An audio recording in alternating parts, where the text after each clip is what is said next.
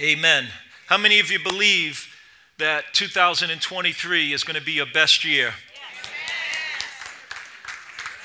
I believe the Lord has spoken to me and given me a theme for this year. I don't take that lightly. I don't come up with a theme that just sounds nice. We came up with a theme that we believe from the Lord, discipleship, last year. That's not necessarily an exciting word for some people, but we believe in the importance of being fully devoted followers of Jesus Christ. But this year, I believe that the Lord has placed upon my heart the theme of restoration. And I want to continue that theme today from the book of Joel. If you would turn to that in the Old Testament, we're getting you familiar with books of the Bible that maybe you've never looked into or never read, but they're inspired by God. God has placed them there for a purpose. All scripture is given by inspiration of God and is profitable for doctrine, for reproof, for correction, for instruction in righteousness, that the man of God may be thoroughly equipped for every good work. God wants to equip you. Amen?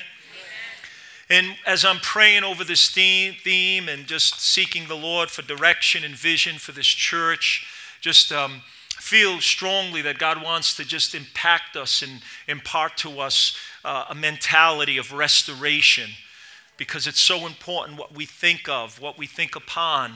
So as I was praying and just felt led to give a call to an evangelist, a preacher that we had last year. Many of you remember Pat Schatzline. He came and ministered just in a powerful way. He brought us to the altar and place of just seeking God, and God poured out His Spirit.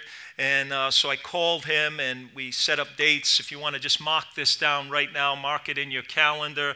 May 21st and 22nd, Sunday morning, Sunday night, and Monday night, we'll have 3 special meetings with this powerful communicator and anointed man of God. But he sent me, while we were on the phone, he sent me a text. He said, this is just a prophetic word that God gave him August 27, 2022 for the new year.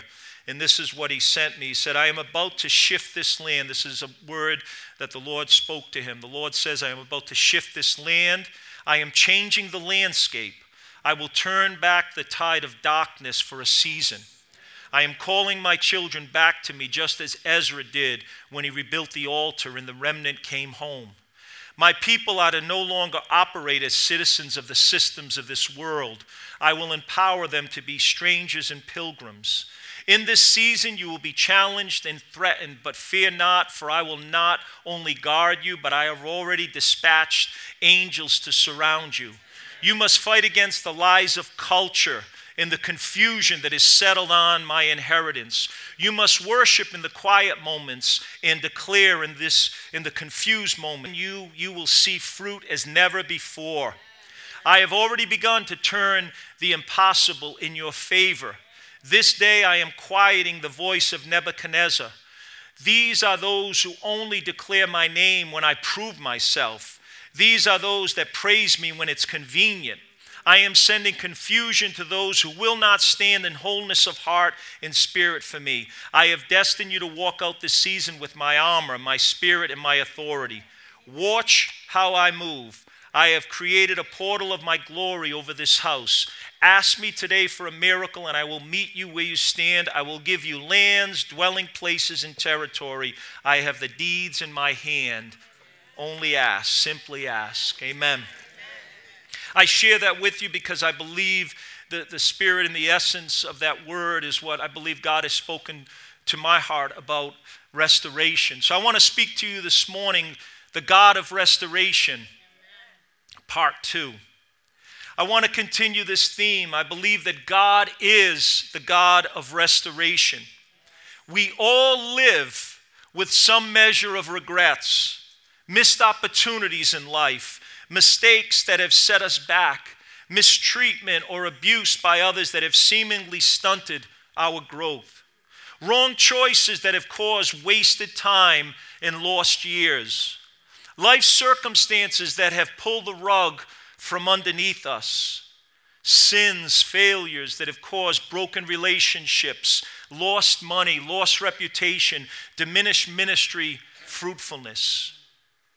Maybe in your situation, maybe it was a divorce, a failed business, a bankruptcy, a drug addiction, alcoholism.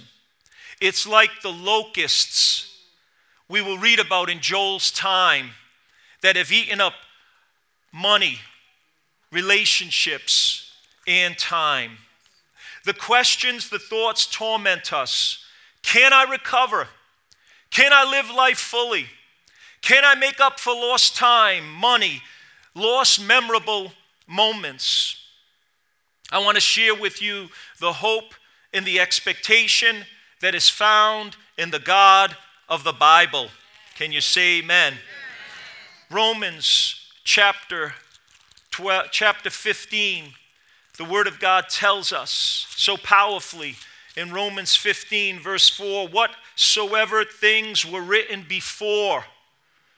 Whatsoever things were written before. That includes Joel, the prophet Joel. That speaks of what was written in Genesis through Malachi in the Old Testament. Whatsoever things were written before were written for our learning, that we, through the patience and comfort of the Scriptures, might have hope. We might have hope. Down to verse 13. Now may the God of hope fill you with all joy and peace in believing, that you may abound in hope by the power of the Holy Spirit. I'm glad this morning that we serve a God who is known as the God of hope. Amen. What is hope? Hope is a confident expectation of good things that will happen in the future. A confident expectation, a belief, a hope that things will turn out good. Matter of fact, they will turn out better. Amen.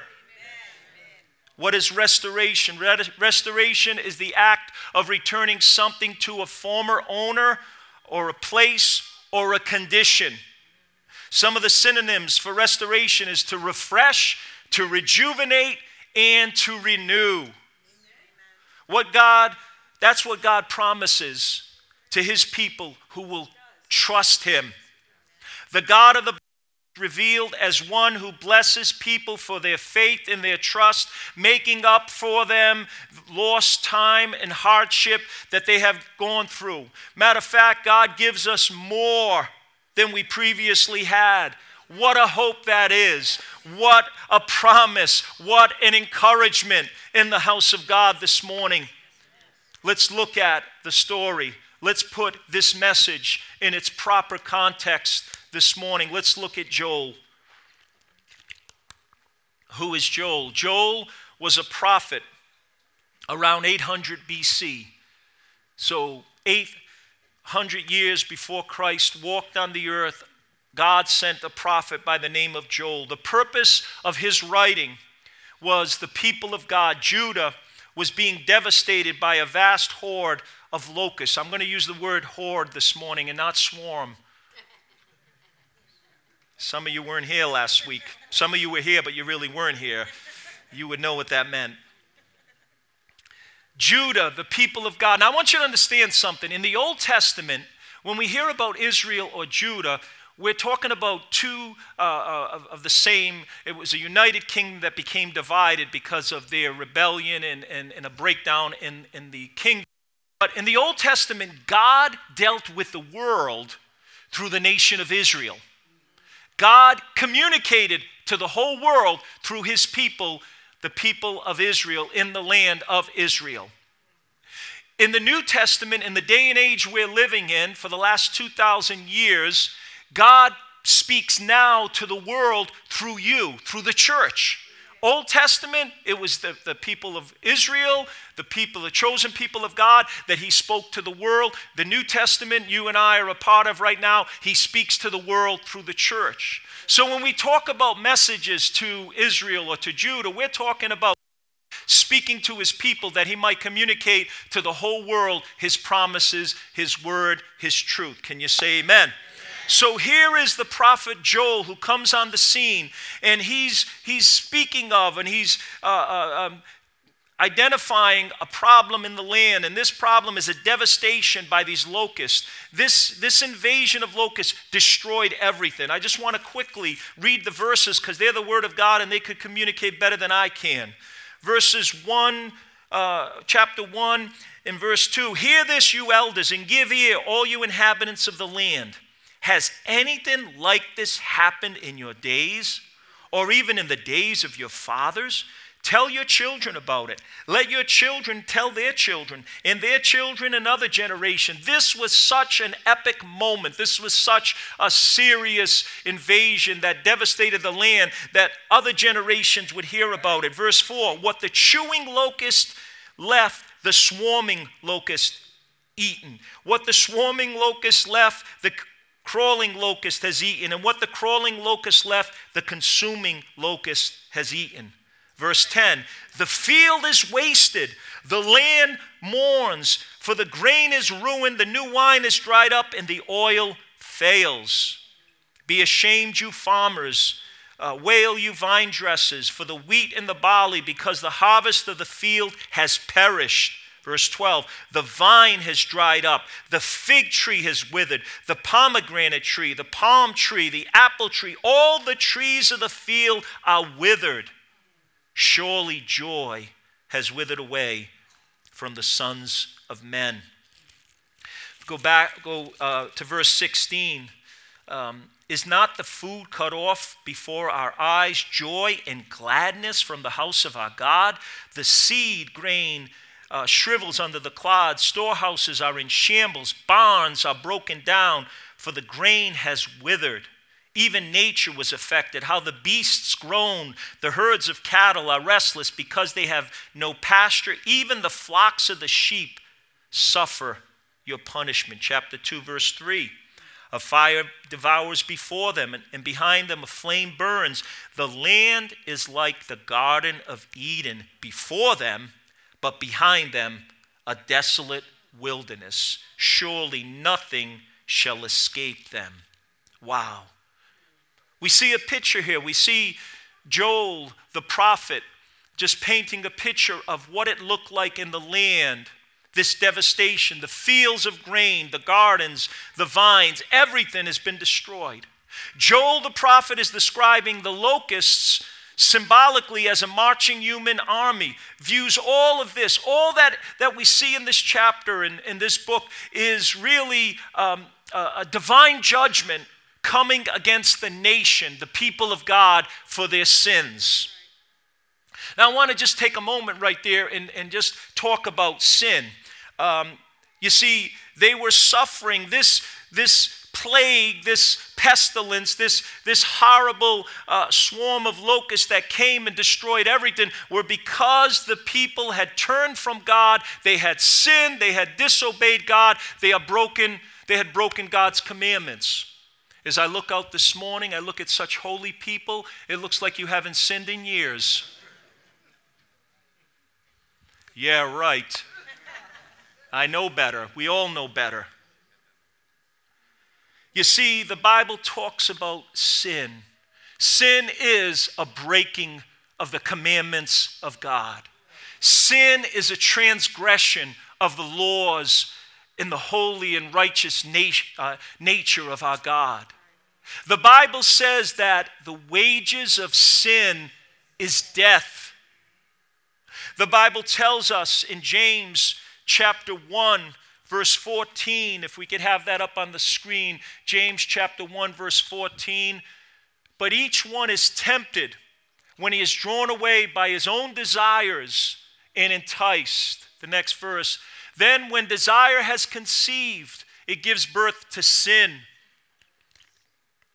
And sin, when it is full grown, brings forth death. Galatians chapter 6, verse 7. If we could have that scripture. Look what the Word of God tells us in Galatians chapter 6, verse 7. The Bible says, do not be deceived. God is not mocked. For whatever a man sows, that shall he reap. He who sows to his flesh or his earthly nature or to satisfy his sinful desires shall of the flesh reap corruption. The Bible says, don't be mocked. God, don't be deceived. God is not mocked. In other words, you can't make a fool out of God. God knows it all. He sees it all.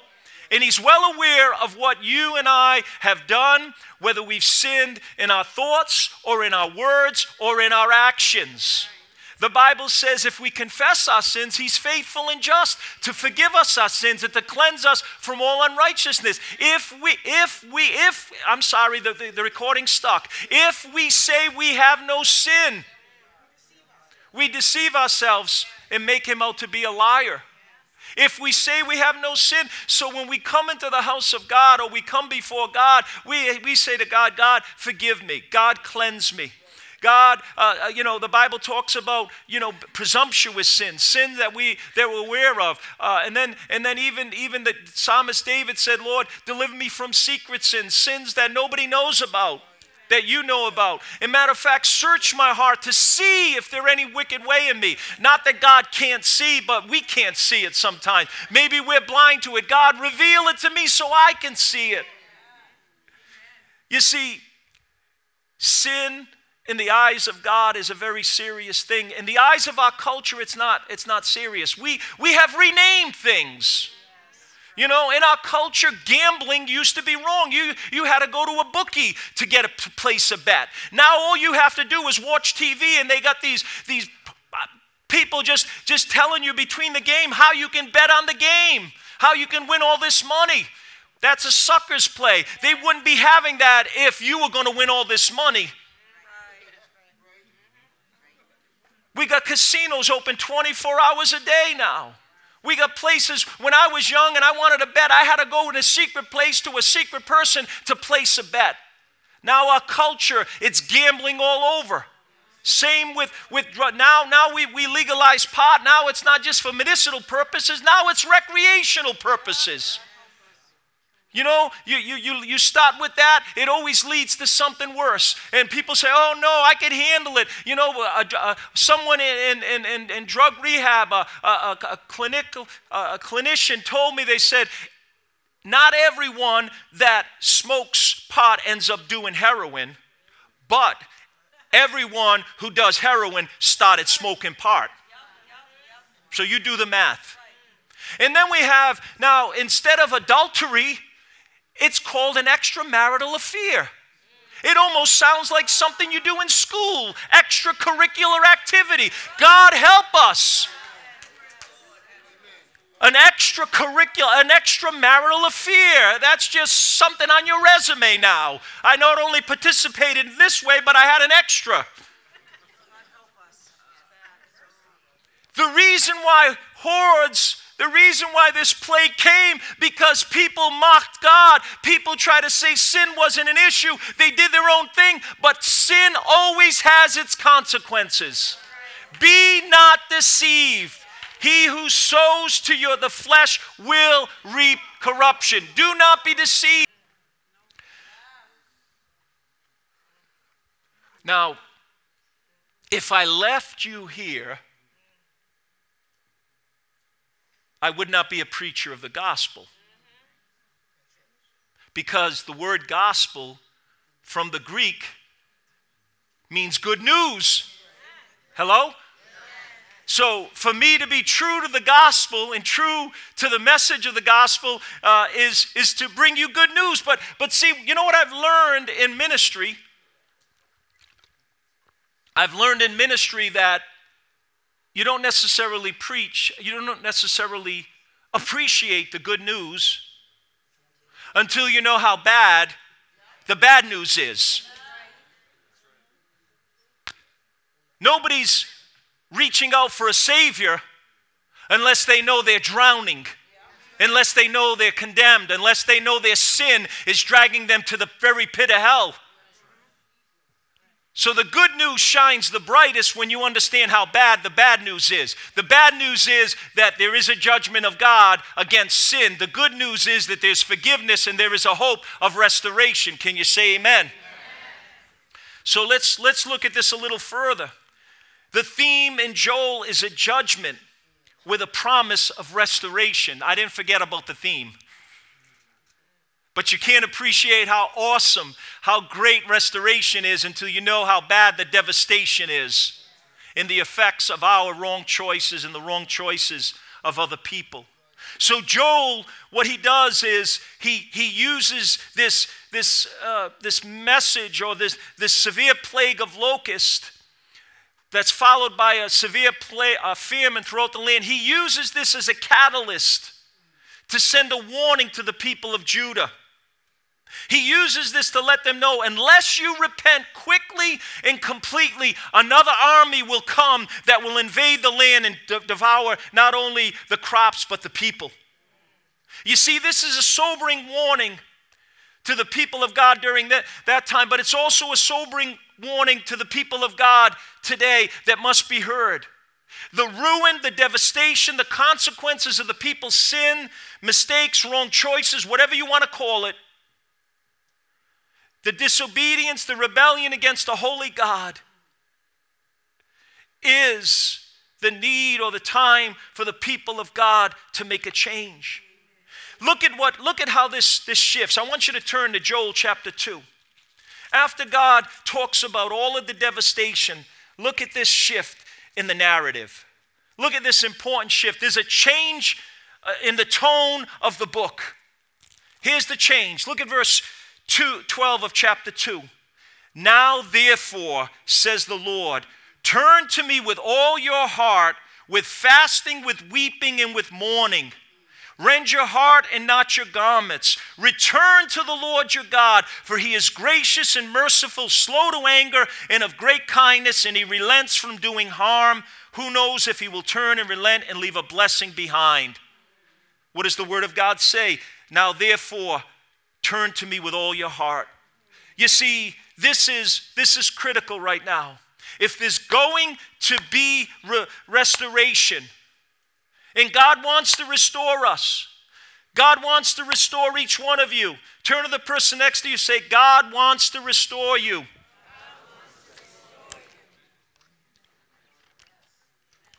Now ask that person, do you believe it? You see, it's conditional. Now therefore, anytime you study the scriptures, when you see the word therefore in the scriptures, you know what is a principle of Bible study and understanding the Bible? Anytime you see therefore, you ask the question is, what is it there for? And what that means when you see therefore, it means you look back and you read the context. What is the context? The context is ruined by the devastating effects of the locusts. Ruined because of the sin and the rebellion and the disobedience of people. That is the context. So God says, therefore, turn to me with all of your heart. What is that word? That word is repentance. There can be no restoration in my life. There can be no restoration in your life as long as we blame other people and point the finger at other people and refuse to take responsibility for our part in the matter. Repentance means we acknowledge. The word repentance simply means a turning around. It's a change of mind. You turn from evil to turn to God. You turn from your own thoughts and your ways of doing things that you think are right, and you say, God, I submit to your word and to what you have said. I believe that is right. You see, you agree with God about what is right, what is true, what is acceptable in his presence. Not according to social media, not according to this world. This world is sin sick. This world is confused. This world is messed up. And those thoughts and those mentalities are even creeping in the church. And even Christians don't know their right hand from their left hand. They don't even know that there's discernment. They can't discern between good and evil. God, have mercy. That's why we all need to repent. Repentance is a turning. What happens when you're lost? You're going in the wrong direction. You might, back in the day when I first started driving, some of you young people can't even understand this. When you drove somewhere, you had written directions, and if you didn't know where you're going, you would stop at a gas station. Were they geniuses? I mean, did they know where everything was? Let's stop at the gas station. Let's stop at the fire. Oh, there's a fire station. Or the police. Can you give us directions? And I don't know what it is. Well, I do know what it is. But with men, I could be as lost as can be with my wife, and she says, stop, no, I know where we're going. No, I just think if we take this turn, and you know what I realized that simply is pride. I said, why? I couldn't stop. I couldn't pull over. I thought it was a slight on my manhood. Like I was a failure. My wife was going to look at me. You mean you didn't know how to get there? No, I confess. I give up. But I wouldn't stop. But isn't that an image? Isn't that a metaphor? Isn't that a truth spiritually? We could be mixed up. We could be messed up. We could be so bound by sin, but we keep running in the wrong direction, making excuses, covering it up, trying to blame other people, lying. And you know what? We're only getting further and further away from the God who loves us. Turn to me, the Lord says. Repent, turn around. He's slow to anger. He's merciful. He's gracious.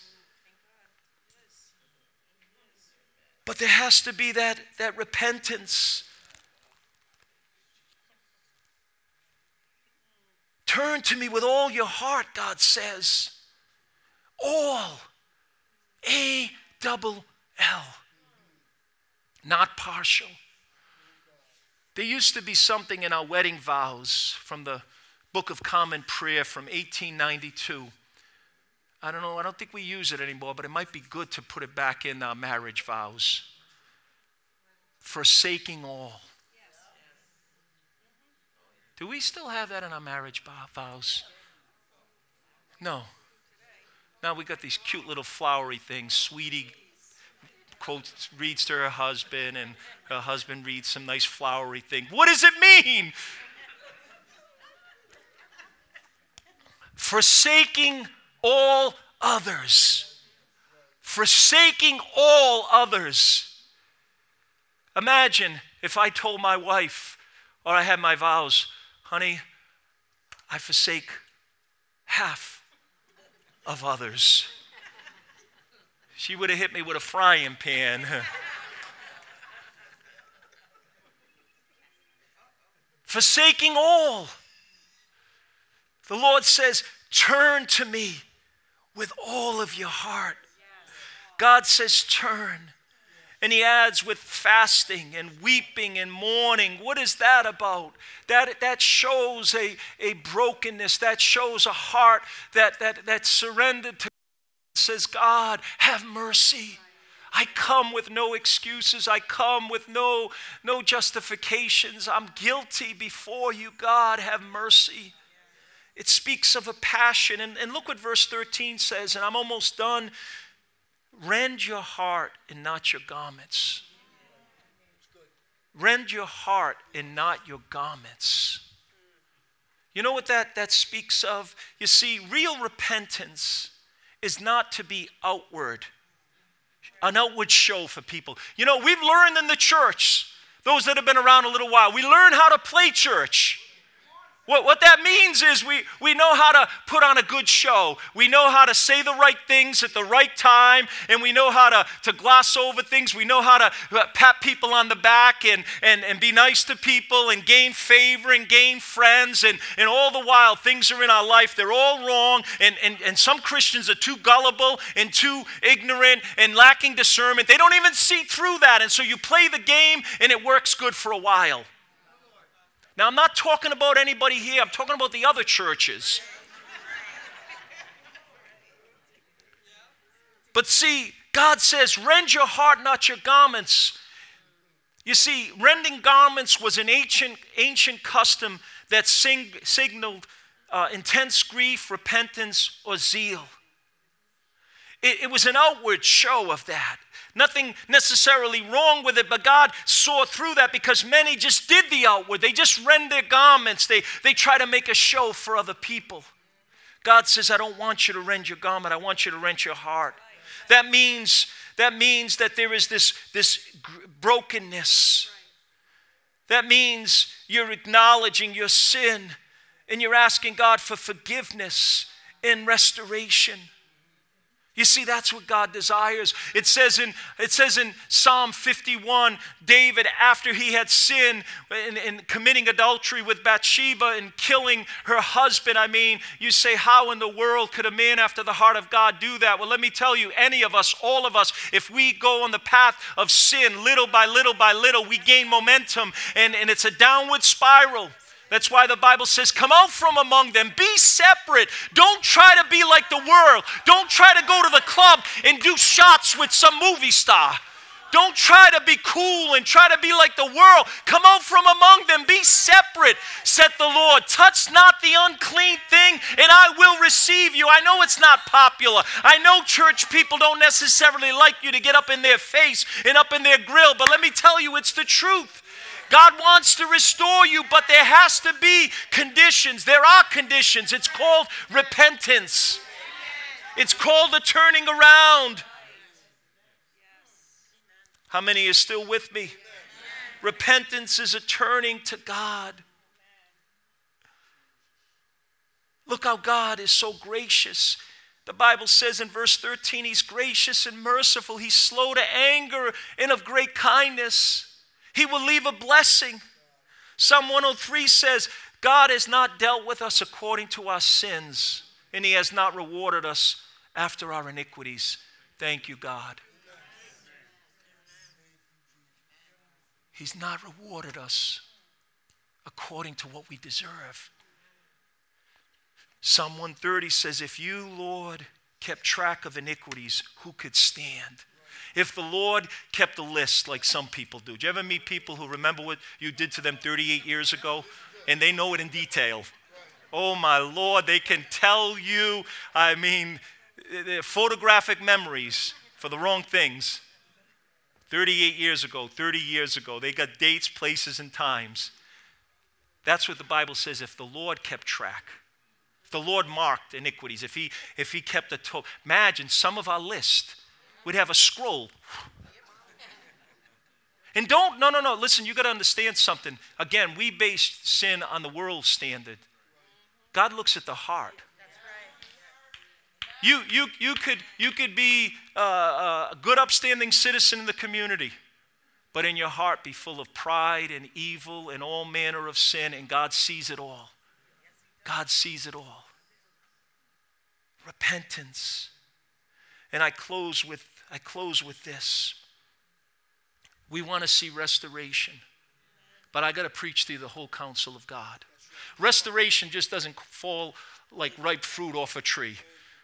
Restoration just doesn't happen because you come to church, pay your tithes 1 week, and come to prayer and fasting. I wish that was it. There's more to it. It involves repentance. Fasting and prayer could be the part of the process that softens our heart to get to the place of surrendering to God. How many of you are still with me this morning? But this is part. If God is going to bring restoration in your life and my life and our church and all the areas we're believing, we have to turn to Him with all our heart. And I'm going to next week get to the rest of this message, but this is critical that we get this. We all know the story in the Gospel of Luke, Luke chapter 15. There's the story of two sons with their father. The younger son said to his father, "Father, give me my inheritance right now." He was basically saying, "I wish you were dead because I want to collect on the money." So the father gave him half of his inheritance. The scriptures tell us that this young man went out and he wasted it on riotous living, on loose living, one Bible translation says. He went out and he partied. He had a good time. He was having fun. How many of you know there's fun in sin? Come on, don't look so holy this morning. That's not a trick question. The Bible says there's pleasure in sin for a season. The older you get, the shorter that season becomes. And the greater and the bigger the season of regret and guilt and shame and pain and heartache. But the Bible says he went out and he had a party. He had a good time. And you know what? His friends were all around him because he had money. Then he lost it all. He squandered it all. And no one gave him anything to eat. All his friends says, "Bye now. Nice knowing you." And the Bible says he went and he began to feed pigs. And he was a Jewish person, so that was the lowest possible job, the lowest possible way to make money. He's feeding the pigs. And he was so hungry that he was even eating the slop that he was given to the pigs. But then, you see, that's the consequences of the sin. But here's the repentance. The Bible says, then he came to his senses. Sin is spiritual insanity. Sin will take you down a road that you don't want to go down. Sin will cost you more than you want to pay. Sin will keep you longer than you want to stay. But the Bible says he came to his senses and he said, listen, the servants in my Father's house have more to eat than I do. Here's what I'll do. I'll arise and I'll go to my Father's house and I'll say, Father, I'm not even worthy to be called your son. Just make me like one of the hired servants. And that was his repentance. That was him saying, you know what, I'm not going to strut back to my Father's house. I can't demand anything anymore. I've blown it. I've lost it all. All I can do is humble myself. The Bible says when he made that turn and he began to come back to his father's house, his father was looking. And as soon as his father saw him on the horizon, the Bible says the father ran towards him. Now, in Jewish culture, in Middle Eastern culture in the first century, it was inappropriate for a man to run. But you know what? His love and his desire and his heart for his child was so great, he cast aside all of the social norms. And he ran for his son. And the Bible says that the son didn't even have a chance to get out of his mouth the beginning of his speech of repentance. His father embraced him and said, you're my son. I love you. And the Bible said he kissed him, kissed his neck. And the Bible says that he called for his servants and said, kill the fatted calf. My son who was lost is alive. He was lost, now he's found. And the Bible says he brought out not only the fatted calf, but he brought out a robe, sandals, and a ring. Each of those have significance of restoration. Each of those speak of him being restored to sonship. They speak restored to authority. The ring was a signet ring by which he can transact business. And the father was saying, I restore you. You've blown it, you've sinned, you've wasted my wealth, but I still love you. And put a robe on him, put sandals on him, put a ring on him. He's restored. He's my son. I love him. He's back with me. Now that's just a parable. That's an earthly story with a heavenly meaning. That's an earthly story to communicate spiritual truth. And that was a lesson and that was a message of the love that Father God has for you and I this morning.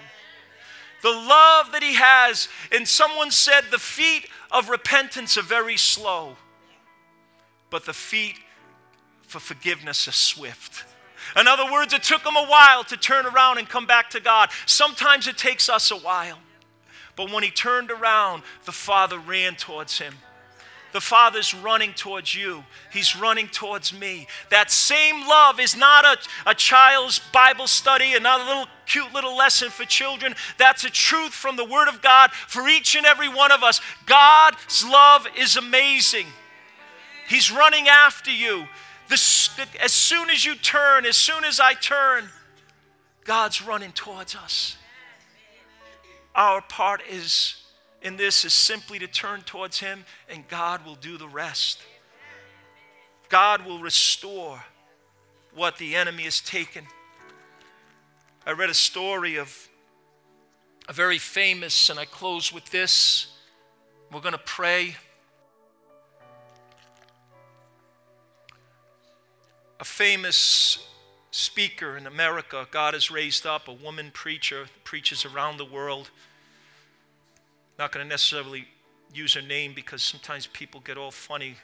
They have all their judgmental and pharisaical persuasions against people. They don't know all about them. But she shared the story of her own restoration. She said, I remember when I desperately needed to recover from the abuse in my past. I had thought that when I was old enough to leave home, I would leave the pain behind, but the problem was in my soul, my thinking, my emotions. I needed healing and restoration so I wouldn't continue to be poisoned by the things that happened to me all those years growing up.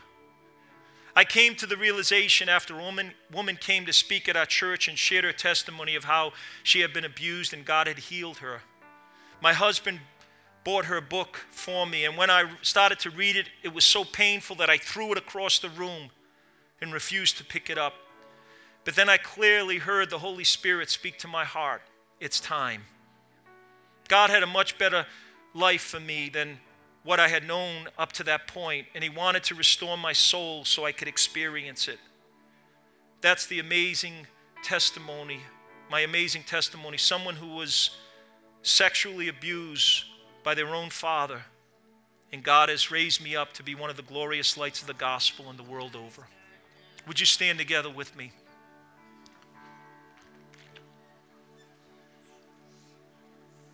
Praise God. Would you bow your heads and just closing with God for a moment. I don't want to just rush or too quickly transition from this sober moment, this serious moment of self-reflection. I know that just by virtue of the number of people in this room and knowing human nature, God wants to bring conviction. All of our lives, there's none without sin. We all categorize sin, but all sin is sin in God's eyes. We judge greater and lesser, but God still looks at the heart, and we all need repentance. I believe God's doing a work of restoration in this church, in your lives. I believe He's doing it in my life, my wife, and in so many areas. And I believe the best is yet to come. And I believe God's going to bring great restoration in 2023. But it's got to start in our hearts. Now turn to me, the Lord says, with all your heart. I don't know what that looks like. I don't know what that means. It doesn't mean you necessarily come and start weeping at the altar. That might be okay. Some of you, that might be necessary, but it isn't necessarily the sign that's needed. It's just the heart that surrenders to God. So as the worship teams begins to sing whatever they have prepared, I want you to move out of your seat. And don't worry about people judging you, because after they judge you, that's their sin and they should be at the altar. But just come. Just come because you believe that 2023 is going to be a year of restoration. But the pivot, the shift has to be because of repentance. There's no restoration, there's no restoring until there's repentance. And that's our part. And it's simply acknowledging it. Would you just come as they begin to sing? And just in a few minutes, I'll close in prayer. But I don't want people moving around or talking or disrupting anyone. Just take these few moments between you and God and just come, turn to God with all your heart. With all your heart.